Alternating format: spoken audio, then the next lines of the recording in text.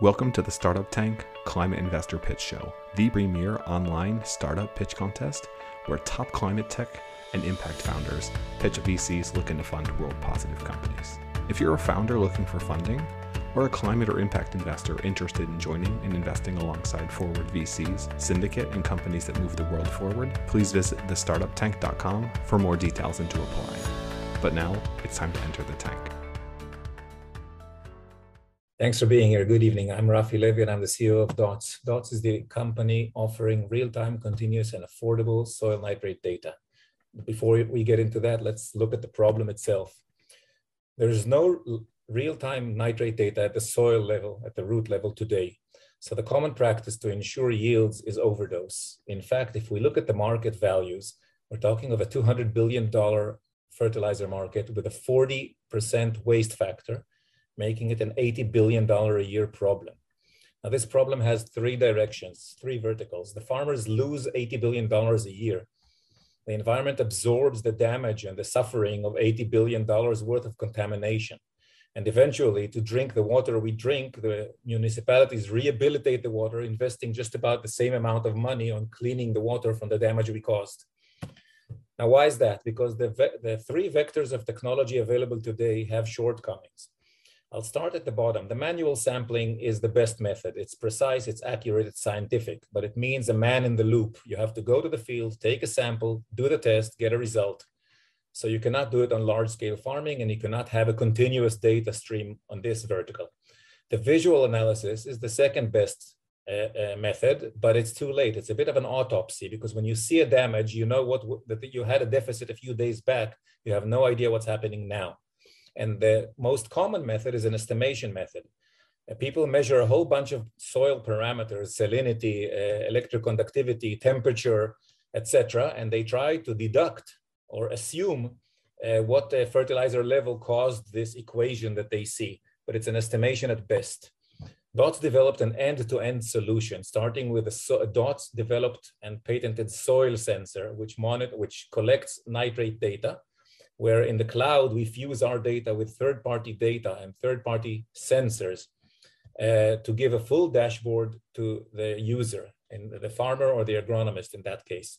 Our next step will be not only to give the dashboard, but also to give, I would call it a cruise control, where the farmer will tell us what he wants and our system will ensure he gets it.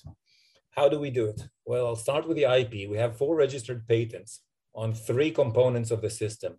A unique siphoning mechanism, which we patented and developed, a unique electro-optical flow cell, where we measure the solution we extract from the soil, and we measure absorbency of the solution. And the most important component of our system is the algorithm which we have, which is patented in 2 separate patents, to give us the differentiation between all contaminants in the soil pore water to the nitrate itself. In fact, what we say is that we've developed the ECG of the ground soil. And we shifted from a finger on the pulse technology to an ECG technology. Now, this is the real deal. This is the graph of nitrate dynamics in the soil at the root level. Now, as you see, it's highly dynamic. The problem is not only that it's dynamic and you cannot predict what you'll have today based on a measurement yesterday. The problem is that when you ask an agronomist or a farmer, where would you want to be? He'd say, please put me here. And as you can see here, this is a clear picture of the overdose. Now, this is common practice and this is worldwide. Now, we took it one step further and we controlled the fertilization and we managed to contain the fertilizers exactly where they should be. Most importantly, our sensor is a 3-depth sensor. And most importantly, what we proved is that beneath the root zone, in the orange bar here, you can see 0 nitrate, meaning everything we put in the ground was uptaken by the roots, 0 leaching to groundwater. Now, there are lots of competition out there. I'm not going to go through this whole table, but there are people doing this. I'll tell you one thing. If we look at the clusters of solutions today, on the top left, you have the cluster which gives you exact, precise nitrate measurements, but they need a man to do them. It's not automated, it's not continuous. On the bottom right, you have good agricultural ag tech companies giving you continuous ag tech data, but mostly irrigation data. None of them deal with fertilizer levels. How did we do it? Well, to be honest, we didn't. It was done by our founders before we were even born. We're founded based on 7 years of research with $500,000 of academic and funding and government investments. The three founders you see here did this for 7 years, and I managed to join them about a year back when the four of us formed the company. In the 6 months we've been running, we raised the funds, raised our first team, or recruited our first team, which is non-founders, and started going on the first producible generation product, and already are into field trials with it. The company is not a pure R&D company, even though it started with R&D. We see markets, we see sales, and we know where we're going in this sense. So as you can see here, the company started off in R&D, but it's going to shift the focus towards marketing and sales as time goes by. Our roadmap is to complete the product development by the end of this year, including multiple field trials. We presently have 2. We plan to reach 10. And towards the end of the year, reach the first contracts in the US and expand to US and Europe over 23 and 24. How are we going to do it? Well, I'll just recap on the market for a minute. It's a $200 billion market. 80 billions are wasted yearly. We believe we can easily reduce 50% of the waste, making it a $40 billion market. Our business is a SaaS or a DaaS business and not a sensor selling business. And our structure is such that we are going to take anywhere from 10 to 20% of the potential savings. Even if we take only a 10% savings, we're talking of a $4 billion per year market share. How are we going to do it? Well, although I got to stop you, Rafi. 5 minutes. Really? Either way, it was an awesome pitch. No, don't worry. How much are you guys raising, just for people listening? The last couple of details. We're raising $5 million, which will mostly go to complete the product, launch sales. Some of it will go for initial production because we know we're going to have to give it away for the first season or 2 to prove the concept to reluctant farmers.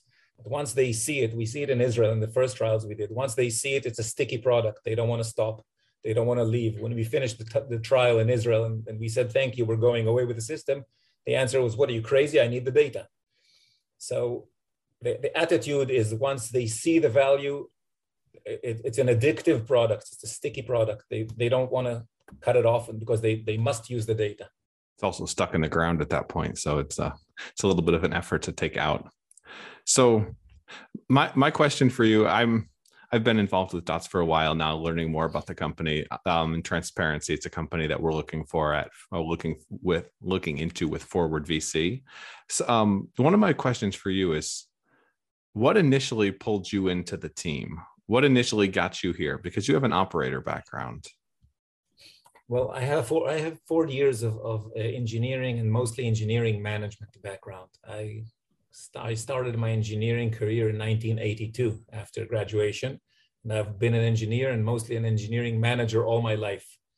What got me here is the fact that this is the first product I saw, which is literally a game changer in the contamination game that we're playing to manufacture food. Because no one is thinking of the environment when it comes to food. We're thinking of the environment when it comes to everything around us, gasoline and this and that. But when it comes to food, we think of people first.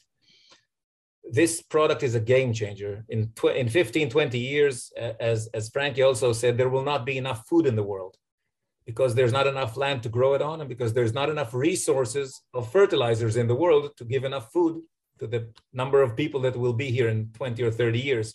If you use half the fertilizer, you can definitely use more and more lands and generate more and more food with the resources we have today. And in terms of go-to-market, you mentioned agronomist and channel partnerships there. How do you see that rolling out? It's not something where you've seen a lot of large ag tech IoT companies scale quickly. I agree with that because I think most of them were trying to look at your fingernails and not at your heart. Most of them went and looked under the flashlight where it's easy. Measuring moisture in the soil is easy. Assuming how much you have to irrigate is easy. These guys that I joined, and again, I can brag because it's not me, it's them. These guys broke their heads against the wall for 7 years and they cracked the enigma, which was a challenge running for the last 40 years of how the hell does one measure nitrate in the soil? There's no answer today except this one yet. I'm sure there'll be competition, but presently they're the icebreakers. And that's one of the reasons we feel that we're going to grow much faster than any ag tech And we're not going to go it alone. I can go back to my slides, but we're not going to go it alone. We're going to go with channel partners.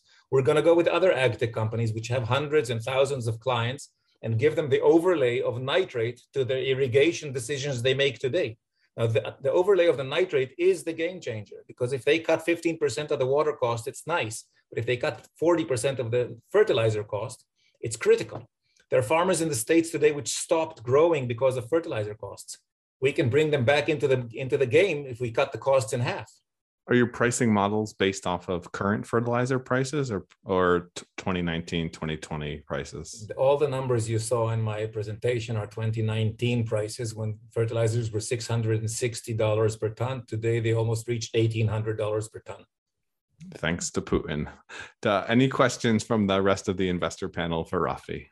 Yeah, I do.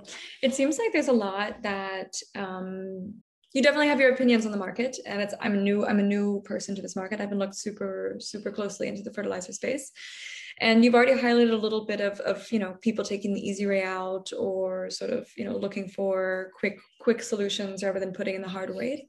And I'm curious, what do you believe is the most misunderstood thing about the market that you're in? It's not. I wouldn't say misunderstood, but I would say that most ag tech companies think of this as any other consumer product, where they can you get a good iPhone, you pitch good, you have a good commercial on TV, and you sell. Farmers are a combination of extremely sophisticated people and extremely conservative people. They're not going to buy. They're going to buy from people they trust, and they don't trust ag companies because they weren't around 15 years back. They trust their dealers, they trust their channels, they trust their advisors, because the farmer today is the great-grandson of the original farmer, and the advisor today is the great-grandson of his great-grandfather's advisor. These guys run in the family for ages, and these families are intermarried and interconnected because they're in the sector. I have to go through the channels. I cannot go directly to farmers because there's no chance of bypassing tradition and bypassing relations, which have run for 60 years. So I must reach them through their channels, through their trusted partners. And I think that many ag tech companies took a few years to realize that. I'm not saying something new. Most ag tech companies today are trying this channel, but some of them have been running for 6 or 7 years until they figure this one out. And I'm just riding on this wave of their understanding. Thank you, Rafi. If I may chime in with a question from my end here. So first of all, I really like how you connect the problem to your solution. So that was a very clear link there. One quick question on the product, and then one on commercialization. On the product, are there any other data layers that you use that sort of flow into the software solution that the farmer sees, apart from nitrates, apart from the data that you gather with the sensor? Yes, because of the time shortage, I wasn't elaborate enough, but yes, our system, our dashboard is a full dashboard. Everything you get from other companies plus nitrate, not only nitrate. Nitrate is meaningless standalone. That's one thing. And the other thing is farmers, as I said before, they want a simple life. They don't want confusion. You give them 5 systems they have to go through, and you give them 20 data points, they'll get confused. They want a simple yes, no decision. Should I fertilize or not? Should I irrigate or not? Yes, no, black, white, simple. Not because they're stupid people, they're smart people, but they're loaded people. They got a lot of work, they got a lot of things to do and manage. They need a simple yes, no, and not an equation to solve. We give them a yes, no. Got it. Is there any risk then from your end of becoming too dependent on the availability of other data, non-nitrate data? No, because we have non-nitrate sensors as part of our system, off-the-shelf sensors. We didn't develop them, we integrated them. And the other data we need is weather. I don't think weather.com or Weather Underground or any of these will go away in the next decade. So whether you can buy off the shelf again as data. Yeah. You alluded to grant funding briefly. I'm wondering how dependent were you in the last couple of years on grant funding, and how do you see yourself sort of weaning yourself off of grant funding and becoming a pure commercial company in the coming years? We started off as a commercial company. The grant funding was done for the academic research within the university. The minute we set up the company, we are detached from grants. We can approach the European Horizon 2021 or whatever. We have endless requests to join other parties, European parties in this. but it's extremely time consuming. And I honestly believe that grants is a bit of a lottery at this point in time, because we don't have traction and we don't have proof in Europe. When we do, I think grants will come easy because it's critical. In Germany last year, they slapped 2 years back, they slapped 4 billion euro fine on Germany. The European community slapped a 4 billion euro fine on Germany because of over nitrate usage in agriculture. I think every regulator would love to have this monitor to show zero leaching so they get off his back, and every user as well. Thanks, Rafi. Very clear. As one quick follow-up before Ricardo gets his shot. Rafi, how often are farmers fertilizing? How often do they need to see where their levels are at and how much needs to be applied? Farmers which irrigate mostly use irrigation systems as fertigation systems. They have a mixture and they fertilize through the irrigation water. That's 20% of the world, but it's 54% of the fertilizer used in the world, because that's the advanced crops, I would say, and the controlled crops. So 20% of the world, 54% of the fertilizer used is used through irrigation systems. They fertilize every time they irrigate, unless the system tells them you don't need to.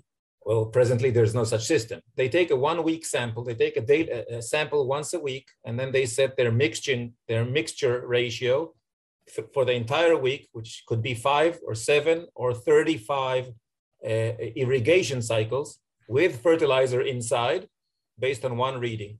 When they use DOTS, as you saw in the graph that I showed, that we contained it into the green zone, for every irrigation/fertilization cycle, there's a data-driven decision, yes or no.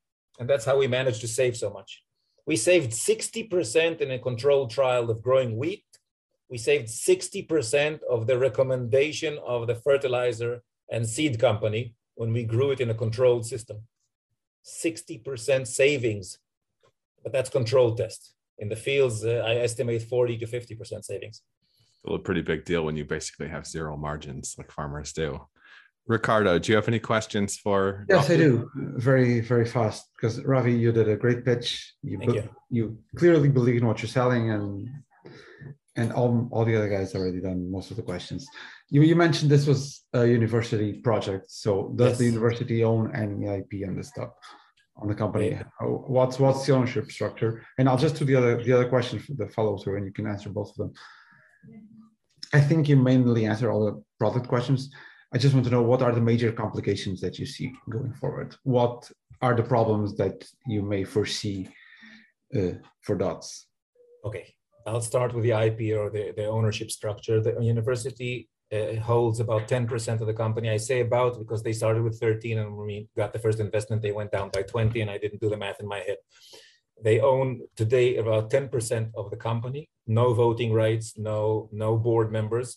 The IP is registered on the university external company today, where the contract is that I have perpetual, irrevocable license to use, exclusive perpetual irrevocable license to use. And in the next round of funding, the ownership is transferred from the university to DOTS. The reason it's still with the university is because of the risk of losing it, because in case we don't raise funds, they don't want to lose the IP. But it's going to be, the IP is owned by DOTS on the next round of funding. That's for that. And I'm sorry, I lost the other question what are the major problems you foresee in the future of the company? What would happen that would... Look, I'll tell you. This is a discussion I have with Matt, if he allows me to say it. In today's market, the ambience is shitty, if I may say so, and everybody is trying to hunker down. But I believe that when there's a mudslide, the diamonds that were buried in the mud suddenly shine because they're exposed to the sun. And I believe that because we're not a nice-to-have product like a 3D cloth application, but we're a life support system to agriculture, I don't see a problem in raising funds, because again, we are there to save, not to have people buy more on the net. We're there to save and bring farmers back to the business when they're shut down now because of fertilizer problems. The problems I do see are two. One is reluctancy, and two is the timeline. because if I convince a farmer how good I am, and even if he says, come tomorrow, the first time he's going to be happy is in 4 months, because he has to run a full cycle, a full season, and depends on what he grows. It might be 6 months. He has to run a full cycle, a full season, until he says, wow. Now, this first wow will bring 1,000 clients in the next round. But the time lapse in agriculture is seasonal. And it's extremely a slow developing market in that sense. I think it's going to be a snowball effect, because if I have 10 projects in 6 months, which I plan to do, and 100 projects by next summer, I'll have thousands. The escalation is non-linear. It's asymptotic because of the need, not because I'm such a good salesman, because of the need. When people hear of this, they'll stand in line to get it, because it's going to save them up to 50% of 30% of the production cost. Now, can you imagine 15% from expense to profit in a thin margin environment of agriculture? I thought the fertilizer was 15% of the operational costs. Did I get that wrong? 30 to 46 in wheat. $200 out of $420 production costs, $202, that's the number today, is fertilizer. In corn, it's 36% roughly. In the variety of crops, because the numbers have doubled. 30 to 46% of the variable production cost is fertilizer. If I cut 15% of that, then I'm sorry, 50% of that, then this goes directly from an expense line to a profit line, with no more land, no more manpower, no more seeds, and no more water. Just expense deleted, profit gained. Full stop. Thanks for tuning in to another segment of the Startup Tank Climate Investor Pitch Show, presented by Forward VC. I'm your host, Matt Ward, serial founder, climate investor, and partner at Forward VC's Angel Syndicate, investing in companies that move the world forward. To learn more about me, download my free growth and fundraising guides, or to get help scaling your company, please visit mattward.io. If you're interested in pitching on a future segment of the Startup Tank, please visit thestartuptank.com. And if you're a accredited investor interested in investing alongside us in top climate and impact companies that move the world forward, please visit forward.vc for more details and to apply.